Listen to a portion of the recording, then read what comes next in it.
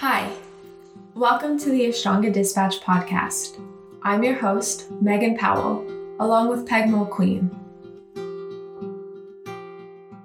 Before we get started with today's podcast, Peg and I wanted to share with you an exciting project coming to life this January called The Path, a unique practice space that includes a beautiful monthly journal, ideas for home practice, and a live online gathering to connect and support. Each month's issue will be a blend of inspiring essays, mythical stories, seasonal rituals and recipes, as well as mindful journaling. Monthly classes include embodiment exercises, chants, guided meditations, and will cover topics such as Ayurveda, self-care techniques, home herbalism, sustainable gardening, and so much more. We'll gather together on the last Sunday of each month. Information about this can be found at ashtangadispatch.com on the events page.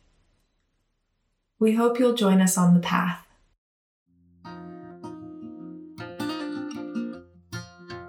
Today's guest I met a few years back at a yoga conference in Bali.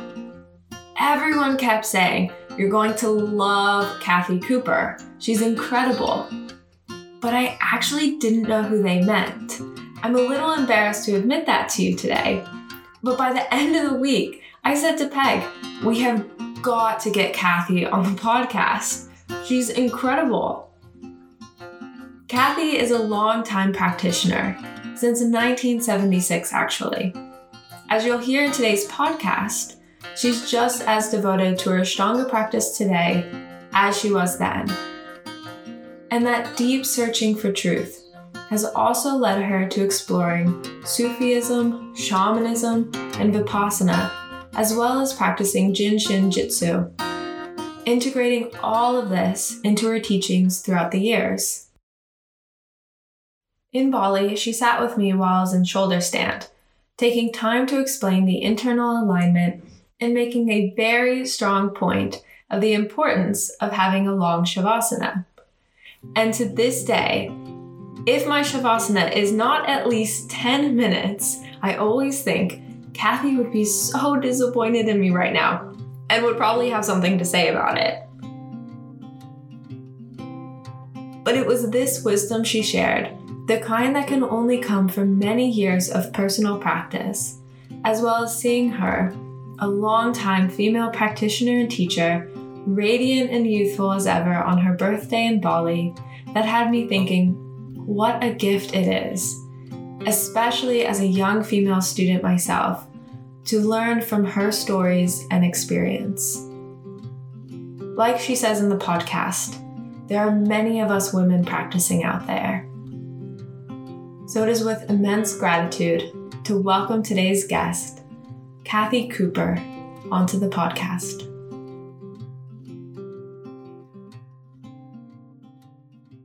Hello. Hello. Hello. Now, is Meg still in Australia? Or is she home? Yes, I'm still in Australia. Okay. Do you get to come home soon?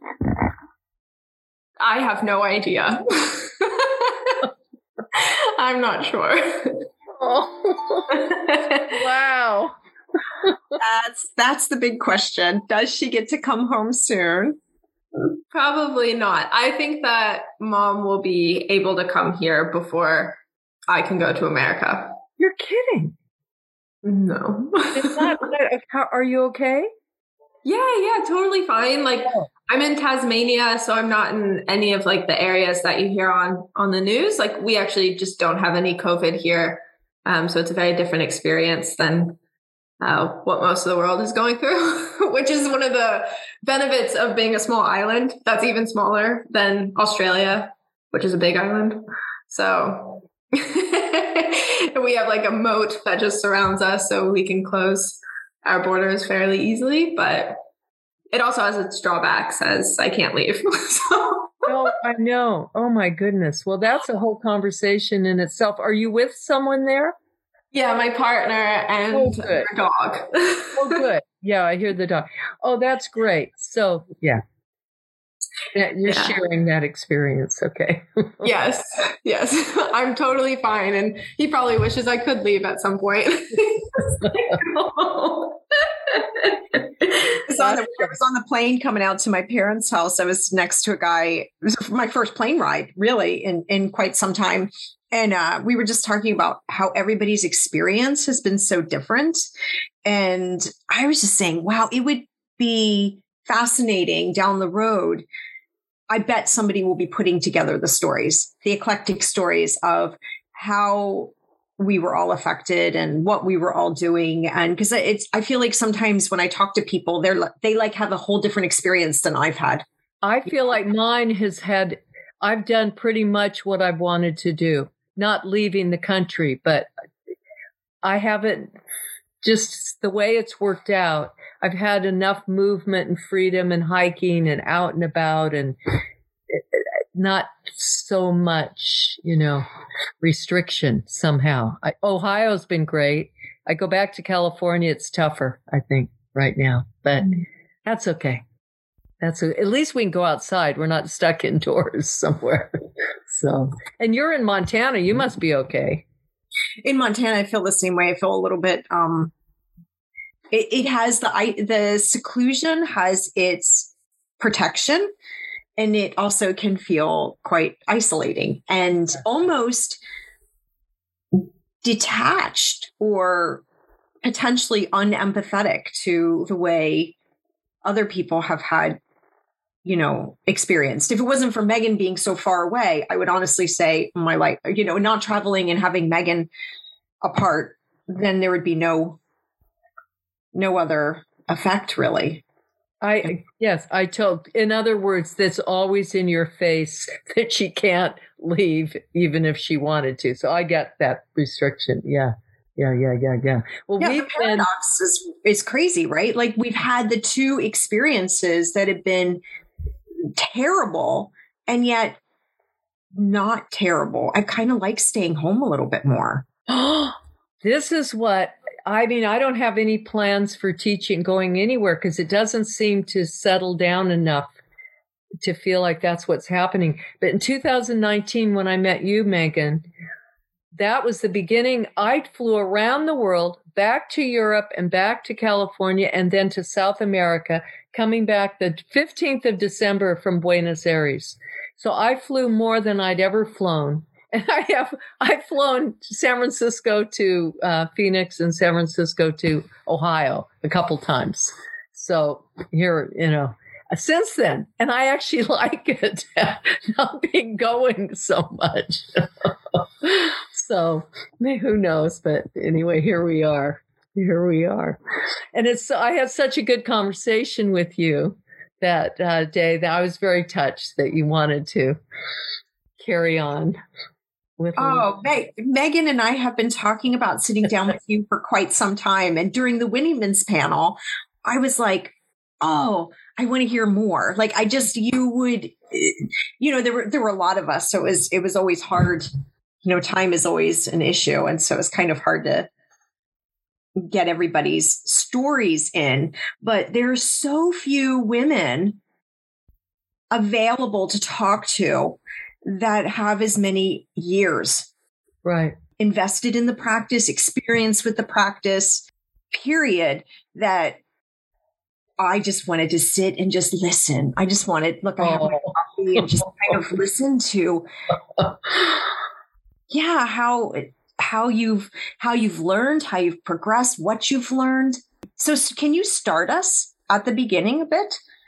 And yes, I have a story. I think I actually said I was going to tell you this because it really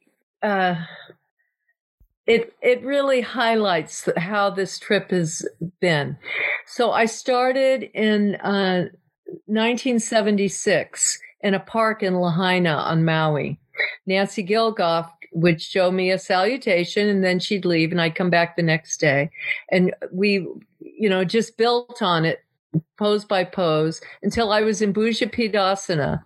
And then this man, Forrest, built a little plastic structure, that visqueen material and old wattle trees. And we had an earthen floor, and there were no yoga mats then.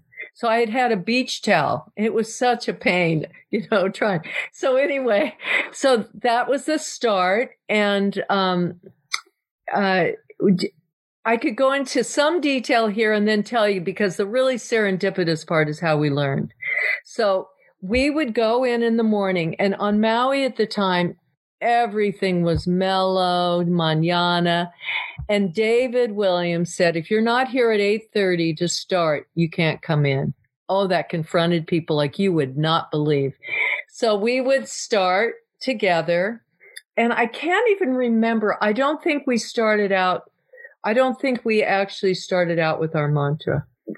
We were not to say a word. And the thing I learned that it has stayed with me in my practice, I'm forever grateful for, is, let's say I had a release of some sort. The intention was just to breathe it back in, bring it inside. Don't just spew out that energy. Let it just stay in. Keep bringing it back to your practice. And then afterwards we'd rest. Never a word was spoken. We'd go in this other little hovel of a place and lay there. And then we'd all leave quietly. So it was not really social, at that time. And so David and Nancy were there for 4 months. And during that time, I learned all of primary series and it wasn't about mastering it. I remember needing help to stay balanced in Marichyasana D. Then as soon as I knew the order by heart, they started me on second series. So by 6 months, I had all of first and all of second. Now, mind you, I did not have them at all mastered, but I knew the order. So what was amazing about that? So David and Nancy went back to India, and they said to us, David Swenson, who was 19, came and took over for 2 months as our teacher. And it was a totally different energy. He was just like this whole sweetheart. But what was great is David said to us, you go away and in 2 years you come back. You do first series one day, second series the next. 6 days a week. We didn't really do moon days then either. I don't think that was actually brought up. When I came back to Hawaii a couple years later, Nancy instituted that. But before that, it was really early days. So this is the part that I think is the great thing of the story. So this was before people called long distance very much. You didn't just call and chat with people long distance on your landline. It was quite expensive every minute. I don't remember what it was, and then we wrote letters some. And even though we had been together for this period of time and we liked each other, it wasn't like I had a daughter, a 2-year-old. I wasn't just hanging out with people all day long. I had other things to do. So anyway, so David and Nancy, I wasn't in touch with them once. And in 2 years, all of us who had been together showed up within a week of them teaching and a week of each other. We just showed up, and there we were to learn advanced. And that was how it rolled. No conversation. It all was that important in our own hearts. And that's how. Can you imagine that happening today? Oh my gosh, no.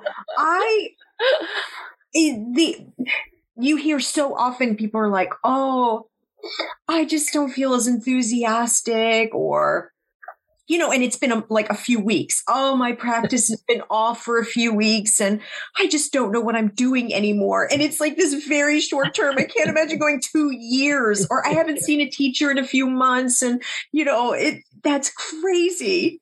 Yeah. And actually then the practice was our teacher, in the sense there was no one around me. And I went back to school at Evergreen State College in Washington State.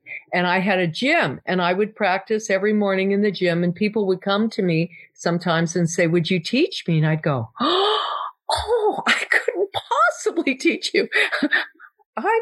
my teachers, blah, blah, blah, and yet I wasn't even in touch with them. Right. So, I mean, it was so interesting, but I was so devoted. It just grabbed hold of me. That was what I did 6 days a week.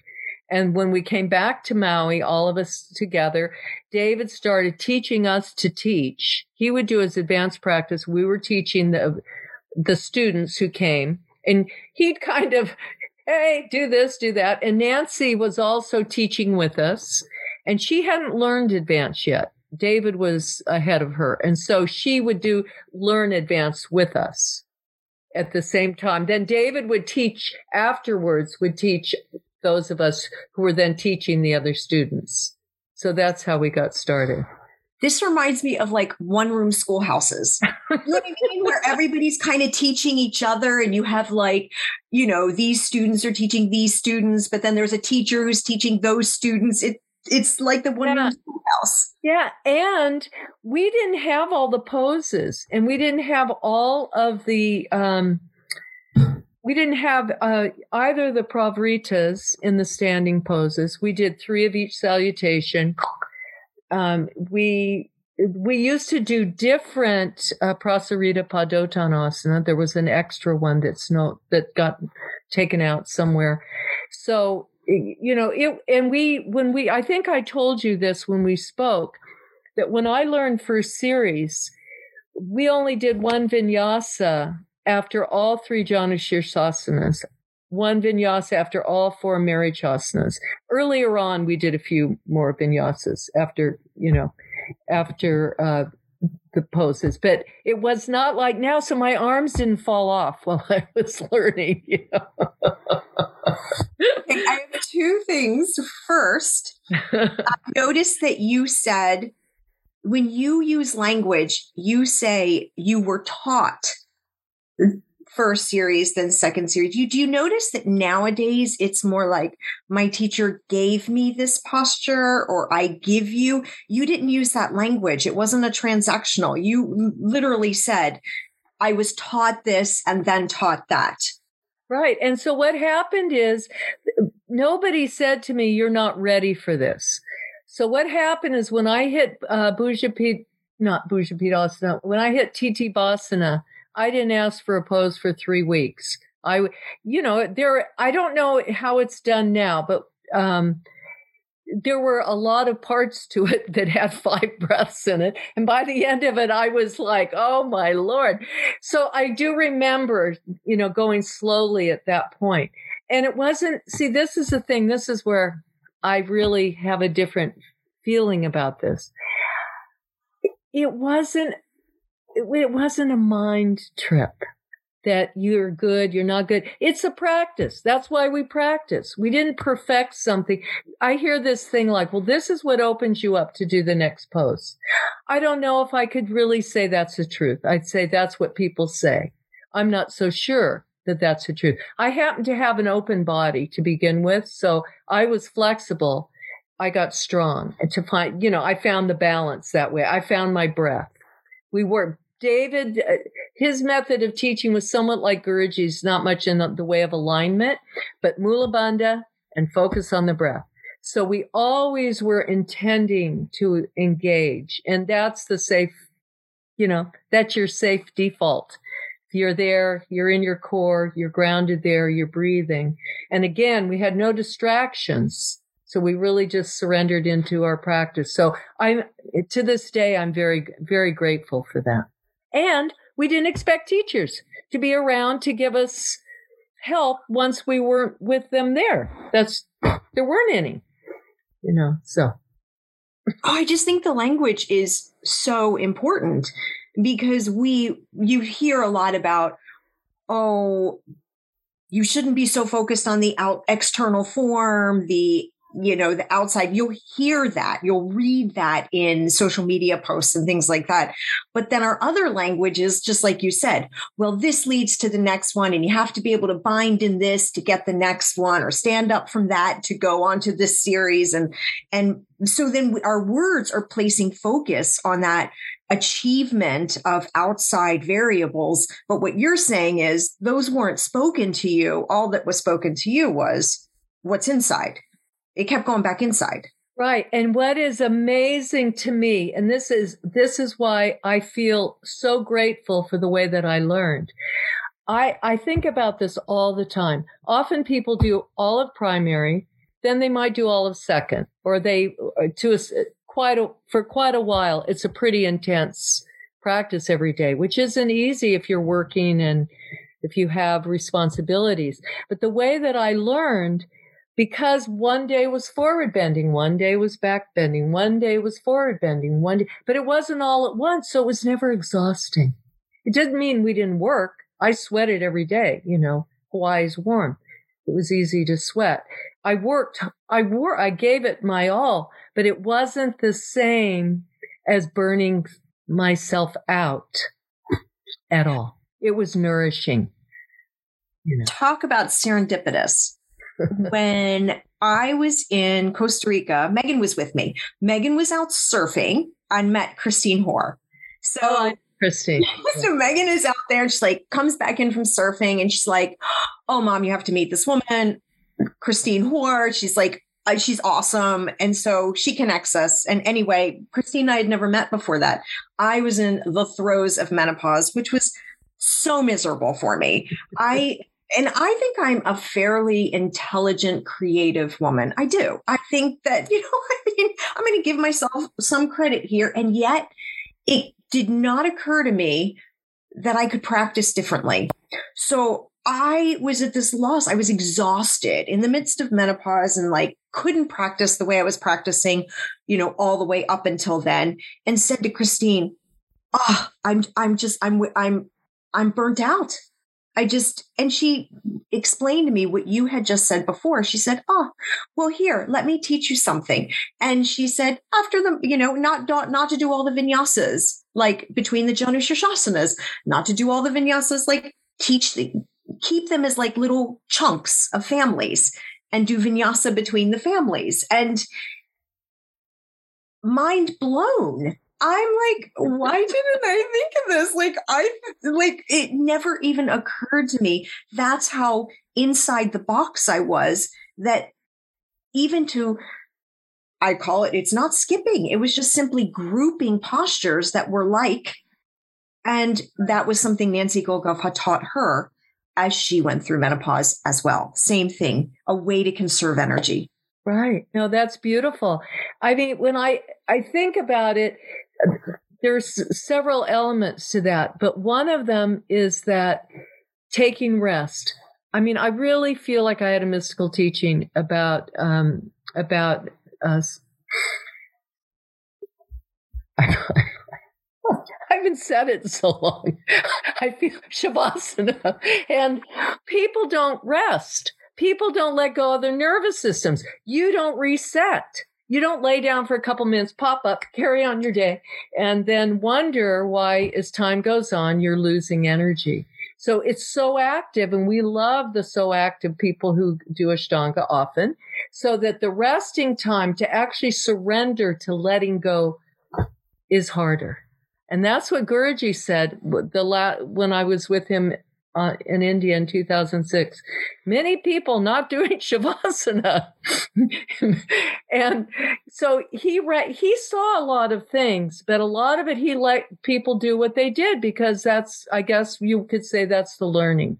He wasn't telling everyone, you're not doing Shavasana correctly. However, let's face it, they didn't support Shavasana in the large shala either, because you had to pop up after a few. Well, you were either in the bathroom, the changing bathroom area, which to do a real Shavasana, it was just constant motion. So I used to go home. I lived down the street to take a decent Shavasana. Anyway, so that's one aspect. So as years go on and then menopause hits, I think it's really devastating,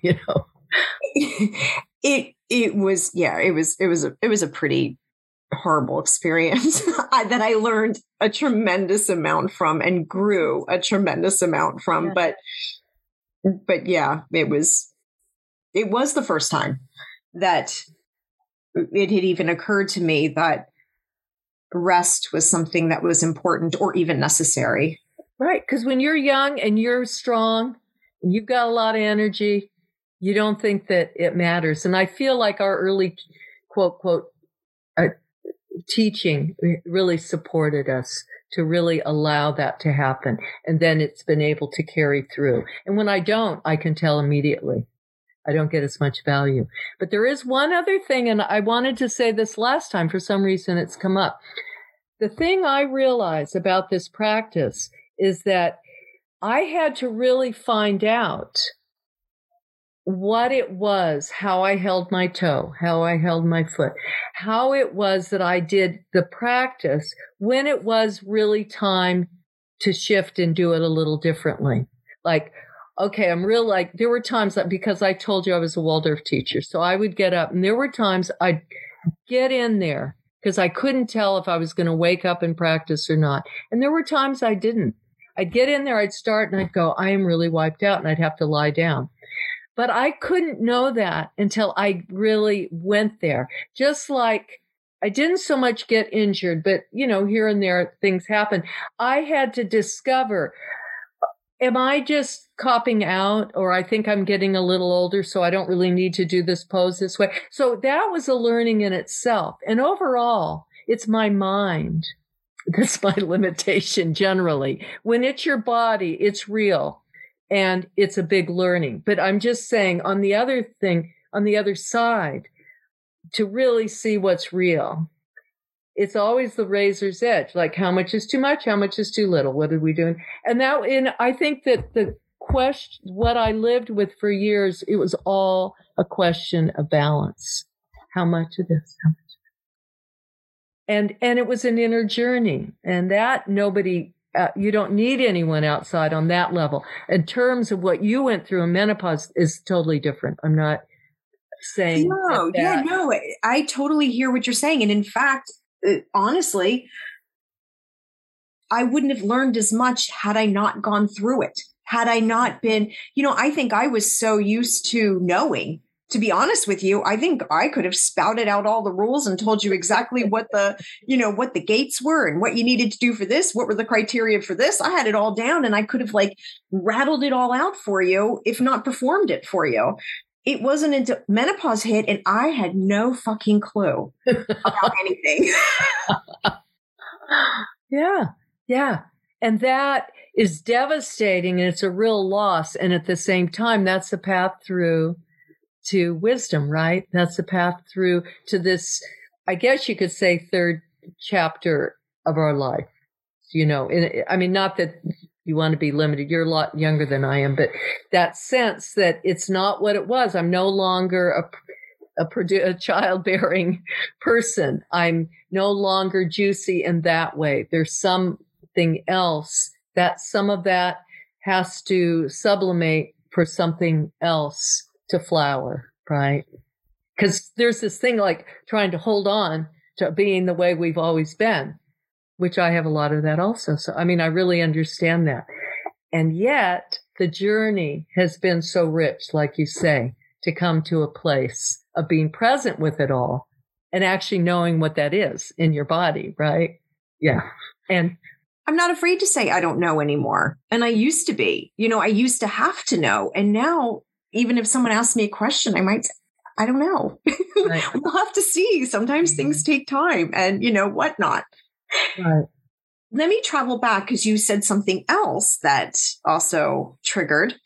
You said in Titibhasana, I didn't ask for another pose for months. That's how it was. And I wouldn't have remembered that exactly, except that I remember for 3 weeks, it was by the time I got to Titibhasana, I was done. Right. And so, and then when I say, okay, I'm ready, there was no judgment. If my body wouldn't have bent at all, I'm sure I wouldn't have been able to progress quite the way I did. But all of us, that was our journey. We weren't fighting with our outer teachers. They were there to support us on our journey. And you have to understand, Hawaii was very far away from anything. And it was so early on, we didn't even know the yoga, as we called it. We didn't even know when it started blooming and coming all over the place, because we were so isolated. We just did our little thing, and, and David and Nancy would go off to be with Guruji. And then I think they split up. Well, anyway, somewhere along the line, they split up. And then I was with David for a couple of years. So then he and I did advanced together every day, without a standing pose, first or second series for 5 years, not once, which, I was fortunate. I could do it. That's how it worked out. And we were in Hawaii, and Hawaii was very conducive to yoga. A little bit more conducive than Montana. I can. Hey, Meg, does this sound somewhat familiar? Because I feel like sometimes when I tell Megan some of my stories of learning, she kind of looks at me quizzically, like doesn't comprehend, because it's really been a lot different than how you've been. Yeah, I picked up on when you said I didn't ask about I was like, oh, that sounds familiar, as that's, like that's kind of what I would do. I feel like I was very sheltered coming up with mom, because she went through everything. And then, I got she would just let me I would practice next to her, and she would teach me if I was curious. If not, she would just let me do my thing. If I asked, she would teach, and I would kind of just mimic and watch her and try it myself. And when I wanted to learn something new, it was just like, okay, like, great, let's learn something new. How old were you when you started? Yeah, well, it's so hard because I was going to lead primaries and kind of like around it when I was in high school. And then I think when I started really picking up with it and was kind of college, and then I guess when it developed into more of a daily routine was right after college. So I was probably, when did I graduate college? 21. Well, probably 21. Yeah. I don't know when but it's actually it's helped because when you were saying, for 2 years you were alone and you would just practice, and that devotion was what was there and you just loved it. Recently, just being alone in Tasmania and practicing alone, it's almost been 2 years since seeing a teacher. Right. But yet I'm always like that. I just love it. So like, of course. Exactly. And it feeds you every day, right? On different levels. So, yeah, that's beautiful. That's beautiful. So you didn't have a heavy hand telling you no? Or no, I don't think mom ever said no. That's beautiful. I mean, wait, outside the yoga room, maybe. You had a different relationship in there. Sounds very healthy.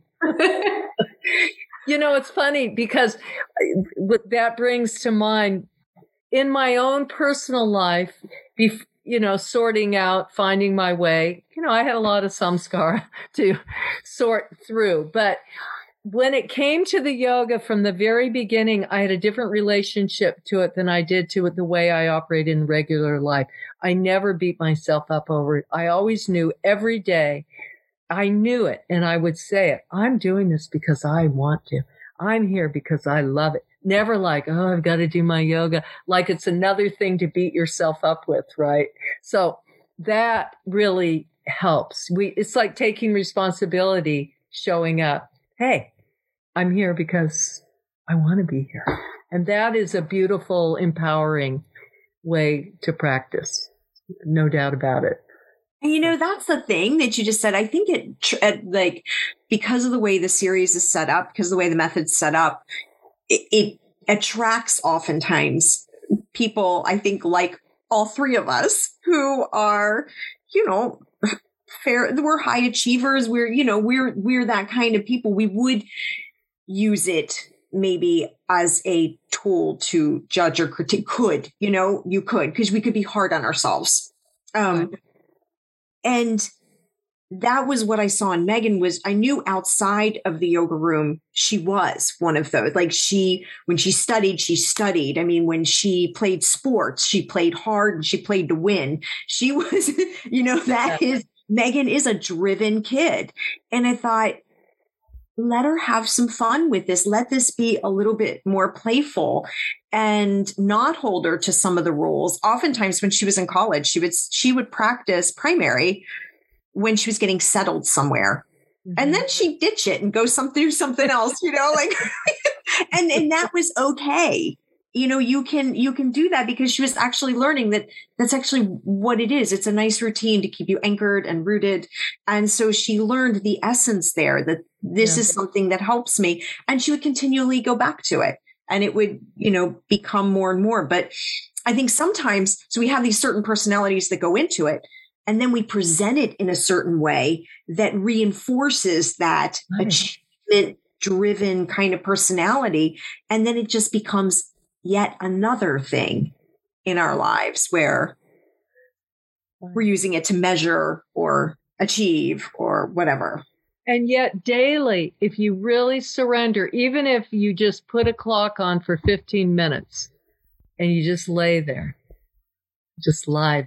you do eventually learn to let go. And that in itself, brings you into that all one space that softens things, right? I mean, there's that, because if you go and then you lay down for 5 minutes and you get up and off you go, you're just keeping it all. You're not surrendering, right? The surrender is the hardest part. I mean, I think. But to surrender over and over and over and over again is the balance in that practice, in this practice, not that practice, this practice. Yeah. Switching gears. You are so vibrant, so full of life, such an amazingly strong and enthusiastic woman. I find sometimes, because we've talked a lot about rest and these things, and I find that women, can I ask how old you are? Oh, yes, 73. 73. A lot of women get, I'm going to just say past 50, and start to feel a little left out, unseen, fallen behind. If I hear one more time, you get to a certain point and then you were given, again, this idea of given postures, and now you have to give them back. How did you maintain the sense of life and vitality and strength that you have now?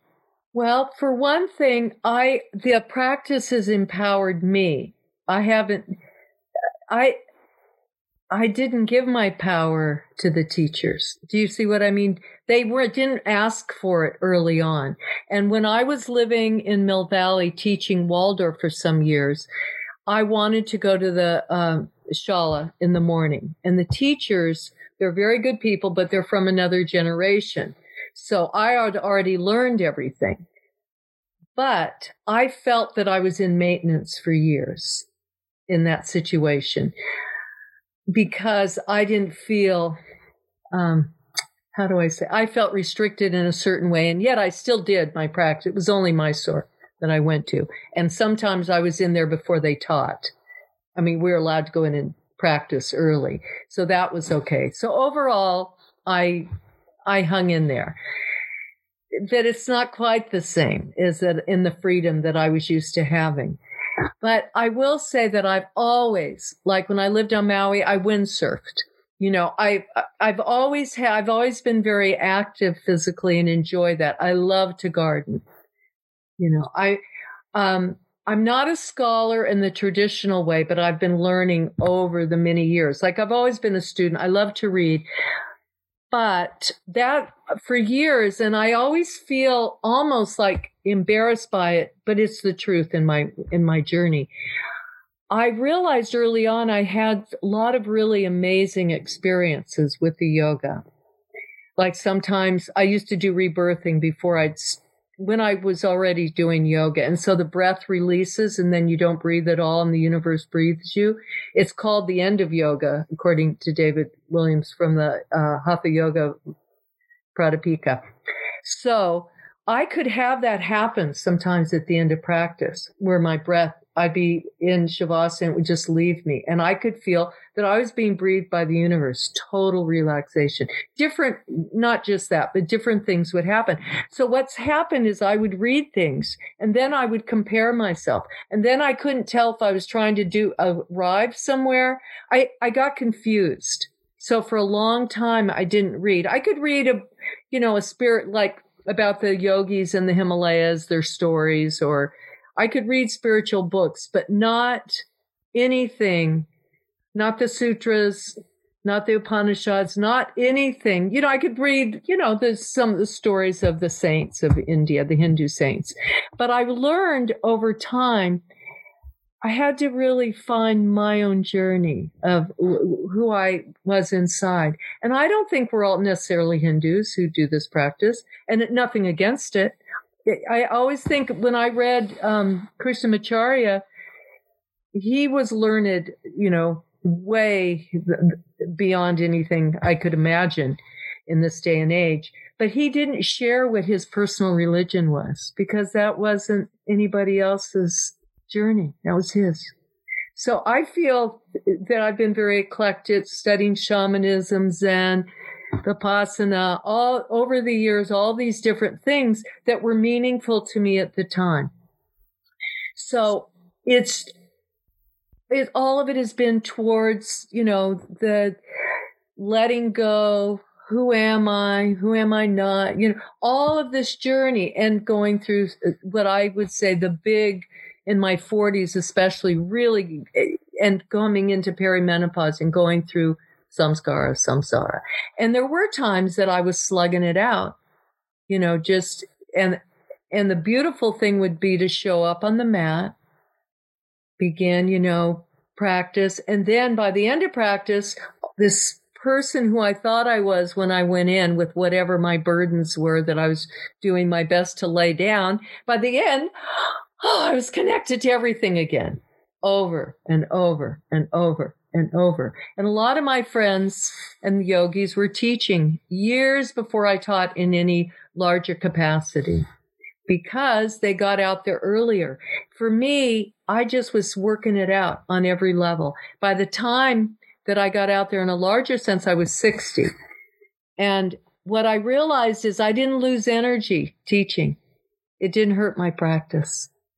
I really learned, so that's my very own individual way. And I realized I was thinking about this practicing yesterday. I thought, this practice to me is a true practice because it supports us to unfold and be ourselves. If I'm trying to follow all these things of what I think I'm supposed to do, it has never worked for me other than the form. The form, the breath, the bandhas have always brought me back to the present over and over. So that's why, everybody, it's very common today, the way people study everything. And I respect it, but I can enjoy it now, but I couldn't do it then. So I think that's part of what you were asking. Can you imagine anybody admitting that? Can you imagine, we were like, oh, we have to know it all. What do you mean you don't know? What do you mean you haven't read, the Mahabharata, Why? Yeah, I love that. No, I read that to my 5th grade class. I love all of that. That's different than that story. Don't you think that's different? Well, yes, but what I'm saying is, we have to know everything. Yes. We're like one of those cultures where it's just like, to say I don't know, or I haven't read that, or I'm not as well versed, or even just to say I have to keep it simple for now. I mean, I've listened to people say, well, I came into it for the philosophy because the asana is lower down. I entered at the higher place. know, that's so funny. That's the whole way of religion in the world. The body, the mind, the spirit. And you know what? I think it's the opposite. And I'll tell you why. The yoga brought me more and more into my body, into my core. Where I wasn't in was where I had to work stuff out, just physically, mentally, emotionally. I don't buy any of that. I don't buy any of that because I don't think it's any different. I think this is our temple. I think I could trust the body from that way. We learn through this. This is how we learn. I agree. Totally agree with you. And yeah. It's a woman's way, maybe. Maybe that's not the male way. And we take on these things because we think that's where truth is in scholarship, which it is also. It's not trying to separate it out. But I think the woman's way is out of the darkness, out of the intuition, out of the body, the birthing, all of that. So I do feel as a woman that I trying to follow men didn't only work so far. I don't know how that resonates or not, but that's... I'd like you to speak a little more to that, actually. Well, I'll tell you, like I said, I've always loved this practice. I learned what is now all 6 series. And when I went back after 2 years and began learning to teach, David Williams always said he always taught me differently. And at the time, he wasn't into analyzing, so he never knew why. But he led me through Advanced A. He practically carried my body through it. It wasn't a 1 by 1 by 1. I stopped doing all the other practices, and he just started moving my body around. It took a while for it to emerge, right? And then after a few years, and I think Advanced A is my favorite practice of all. It's all and strength, and I just loved it. And then Advanced B is a very strange series, I think. Anyway, there's some great ones, but there's some very odd poses in that. But anyway, and then for years I was on my own. I mean, I could tell you some very strange stories of things happening, practicing in Hawaii, and then seeing sometimes like the reality started just disintegrating in front of me. I had things happen where I actually got a little afraid and tried to step back because I didn't really have anyone to talk to about it because it was so, I don't know. I really got into it and I was on my own at a certain point, practicing. And one day I was at my parents' doing my advanced practice. And one day this voice said to me, you need to back off. You need to find a teacher.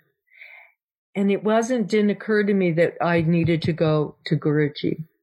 That wasn't what I felt I was getting. So, and I've had my Kundalini has moved different times. So I've had different experiences that have been very powerful.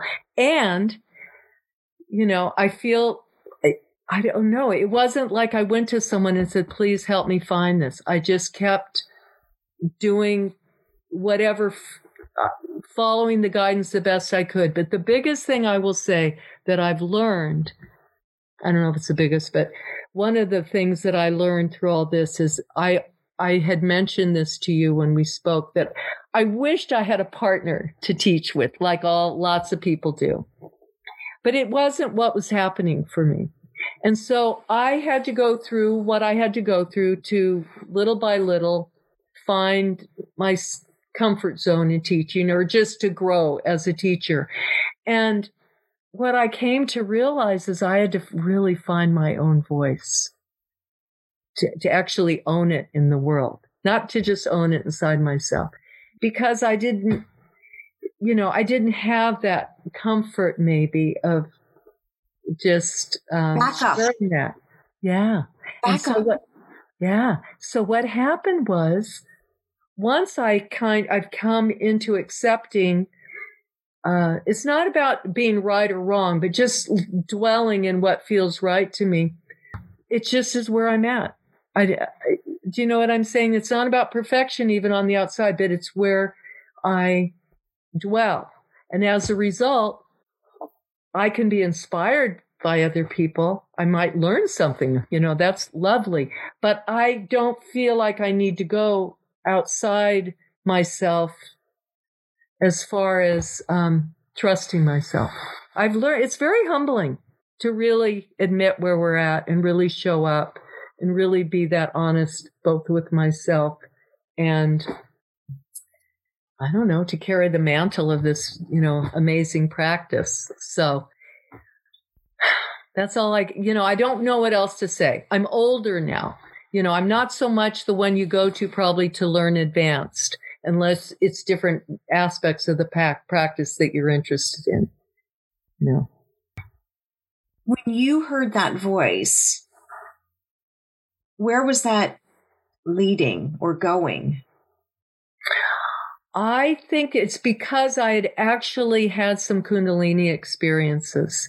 And I think that it was a very clear voice. It may be the only time I ever heard this voice, and it told me what to do. And I knew that I had to listen to it. So I backed off and began practicing second. And because for years, I only practiced advanced. I didn't do primary for years. So I started backing up, doing standing poses, doing some first, some second, and because something told me, I don't want to say I was burning up. I'm not sure. It just, maybe I went as far as I could go with that. I just needed a shift. And it was before I was perimenopausal that was happening.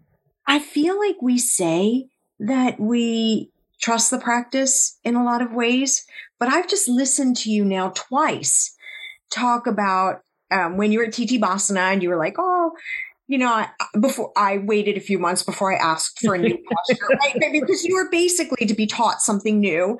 So you're basically kind of leading your way there, right? You were the one directing that kind of journey, asking, when you were curious, when you wanted to learn, you kind of saw it. You were also then the one who said, okay, I need to back off. Actually, I'm going to go back and practice second, kind of drop advanced day for a bit.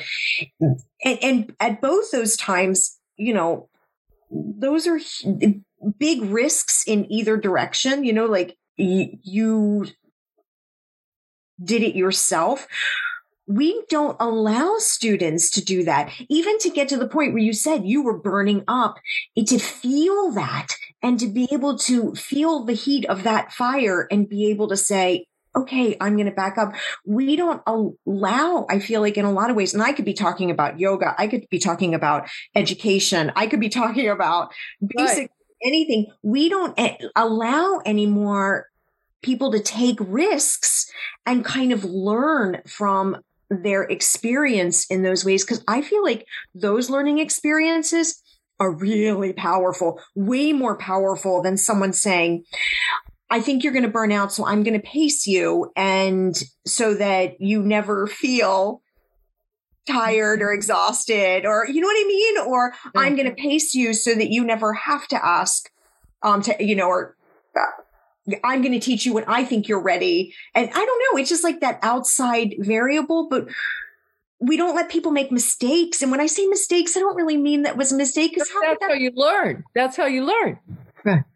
But let me say this. There are shalas everywhere. There is India to go to. There are senior teachers to go to. It is very common to want to go and practice with people. We didn't have that in this tradition. And for years, I was just doing what I had to do to find my way as a mother. I was a single mother. I married yoga. Once I got into yoga, the idea of getting in a relationship on that level didn't appeal to me for a long time, because I found something. I had never experienced anything like this, and the discovery for years. I still receive teachings, inward teachings. But I could remember years ago in Hawaii, Nancy was leading primary. I'm, doing Primera, and I look and I go, oh, if I hold my feet and they're totally straight across, my back opens correctly. I mean, I just, whatever it is. Or if I hold, what is it to really hold my big toe with my thumb and my fingers, as opposed to going around because I can? What does that give me? What is that? And then when I studied Jin Shin Jyutsu, this energy work, I found out that the big toe is where the in-breath and the out-breath exchange. So holding the big toe, I started discovering was empowering for my breath in ways that I could never have known. So it's a lot of subtle stuff as time went on. Fascinating, right? Just fascinating. Yes. And this, this mudra that we love, Anjali Mudra, I discovered in Jin Shin Jyutsu that this, when you bring your palms together, all the meridians of the body line up. So it's this harmonizing, this drawing together, this harmonizing. Instead of arms up like this, you know what I'm saying? When we bring our hands together after we've come into a pose, something very different is happening energetically. So these were the things that I was doing for years on my own, So that's the kind of stuff that's... When you're talking about all these different experiences that you've had in the different ways you've been taught and outside of Ashtanga, from windsurfing to, just to shamanism, right? Like all these eclectic, it can be very discouraged to go outside of one path. These things came my way. They came into my life in certain ways, and I would learn from them, but I could always bring them to my practice. My practice was never, nothing that I ever did made me want to leave my practice behind. I could always integrate it. Mm-hmm. So all of that. But, that's what I'm saying. As a teacher, I would never say to you, like some people say, I'm a runner. I love this practice, but I'm a runner. Be a runner. That's who you are. Not don't run. It's not good for you, blah, blah, blah. Or you can say, I love my Zen practice or this or that or whatever. Great. I think the inner journey is every single person's is uniquely their own journey. So that's what I've come to as the years have gone on. And I've taken many, many risks that in some ways I wish I wouldn't have taken. What is freedom? I had to play it out. I had to find it out experientially. To come back. But for someone to say freedom is within didn't work for me until I found that freedom was within.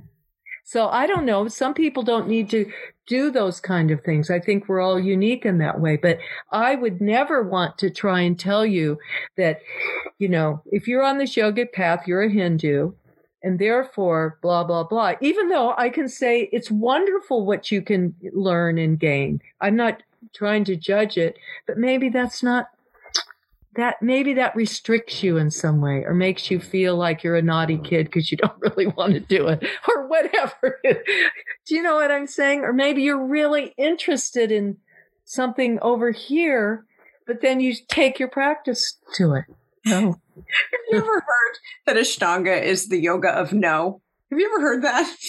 That's not my experience, but yes. Yours is the Ashtanga. Yours is the song of yes. Of life. Do you know that I was in Amsterdam?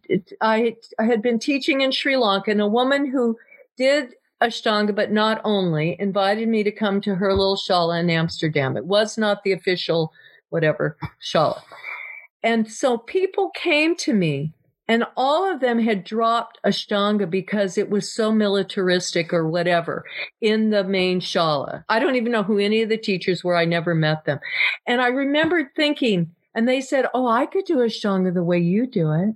And it made me feel very sad on one level that it was so rigid that they didn't love the practice. And so that's all I'm saying.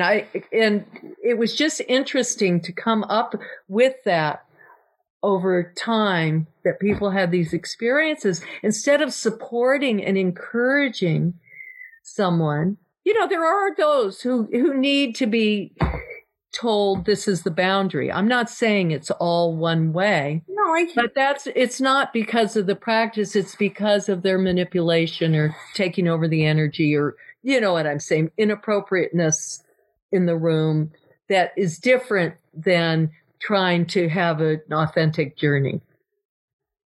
Right.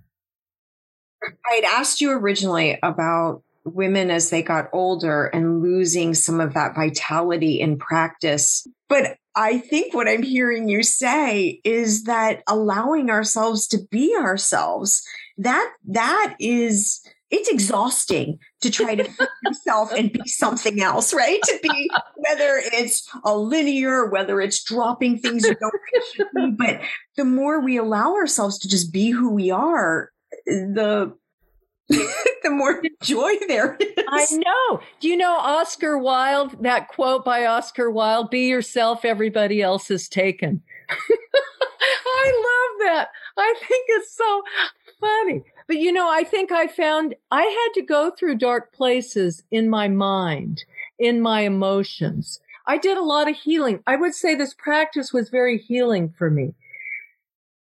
Because I didn't know what I didn't know. I didn't know what was running my life. I can't say I know everything that's running my life now, but I unburdened myself to the extent that I found a joy, right? And as I age, I'm still who I am. I'm just myself. And I did hurt my back, not in yoga. Well, a little bit. I was with an Ashtangi and we were doing advanced, drinking coffee, which I never drank. And I did something in one of the advanced poses and I could feel it. I still could do everything. In fact, I went to this chiropractor when I was in Steamboat Springs, Colorado with another experienced yogi he's not been part of the scene for years. But anyway, I had done something. I went to a chiropractor and he had an x-ray machine. He wanted to take my x-ray because I knew something was a little bit off. And I didn't want him to. And he said, "Oh, let me take it. I have it right here." So what he told me, he couldn't see a tear kind of at my SI, but he couldn't tell. But that's what he thought. I had done something a little bit. But he told me I had the spine of a 25-year-old and I was 60 because I had so much space between my vertebrae. Wow. So that was one of those gifts that I wouldn't have gone looking for. So I thought that was really wonderful.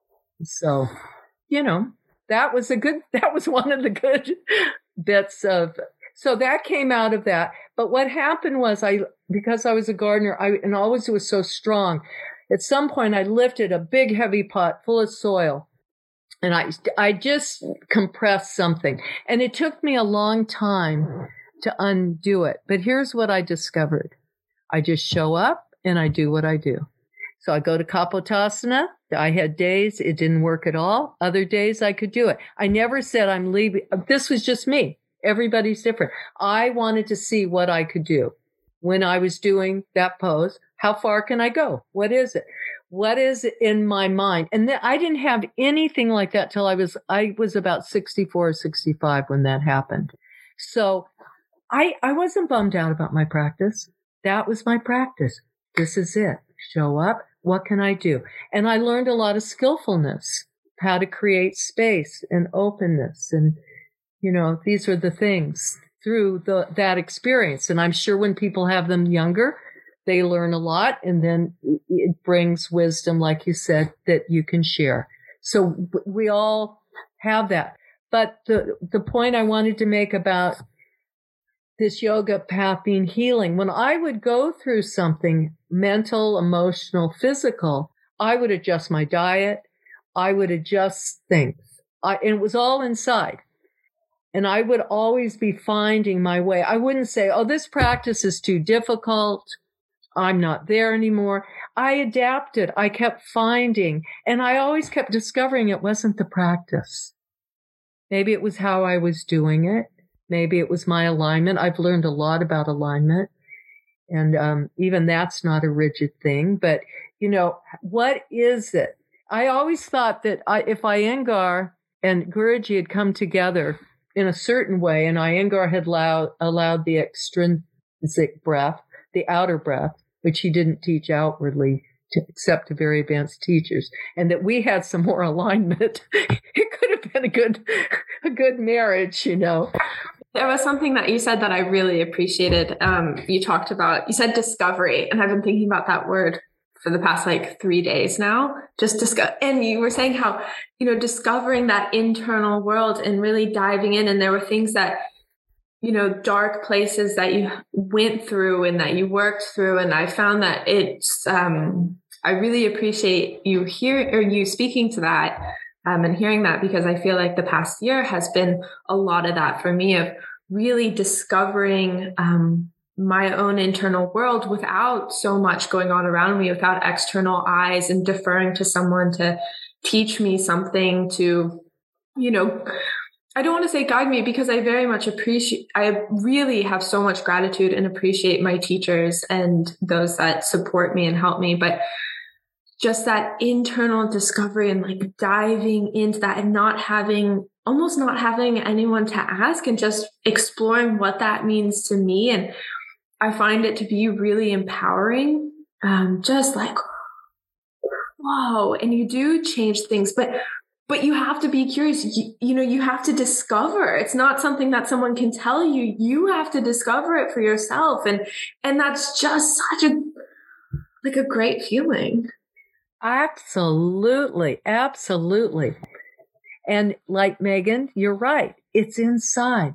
And what is it that you have that curiosity, and you have that result every time you practice, that you're gaining, you're learning. Now, all these years, I practiced over 45 years. And what I did since this pandemic is I haven't really enjoyed just doing all of primary. Occasionally I do, or all of second. I do it occasionally. I mix them up. I have so much fun. I've never done that, and I know I'm doing just fine.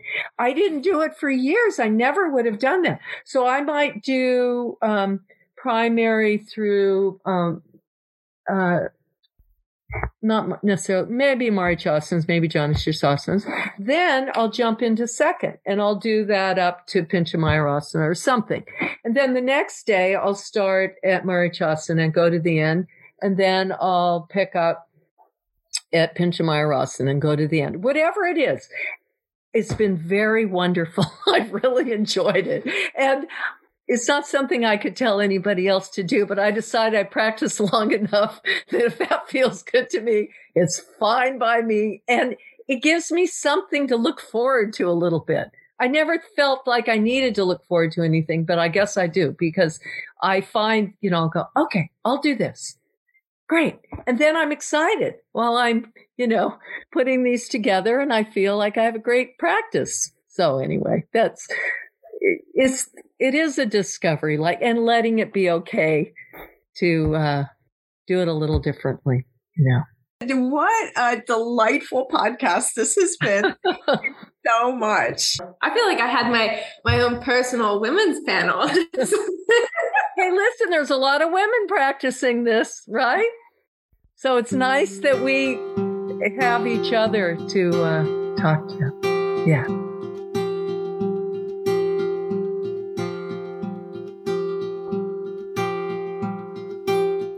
Thanks for listening to today's podcast. Don't forget to check out The Path, our new online space to inspire, encourage, and connect, where you'll receive a monthly journal, practice ideas, and at the end of each month, come together for a live online gathering. Find out more by visiting ashtangadispatch.com and clicking on events. The Ashtanga Dispatch podcast is hosted, produced, and edited by Peg Mulqueen, along with me, Megan Powell. Music is by Mark Pilley. Thanks again.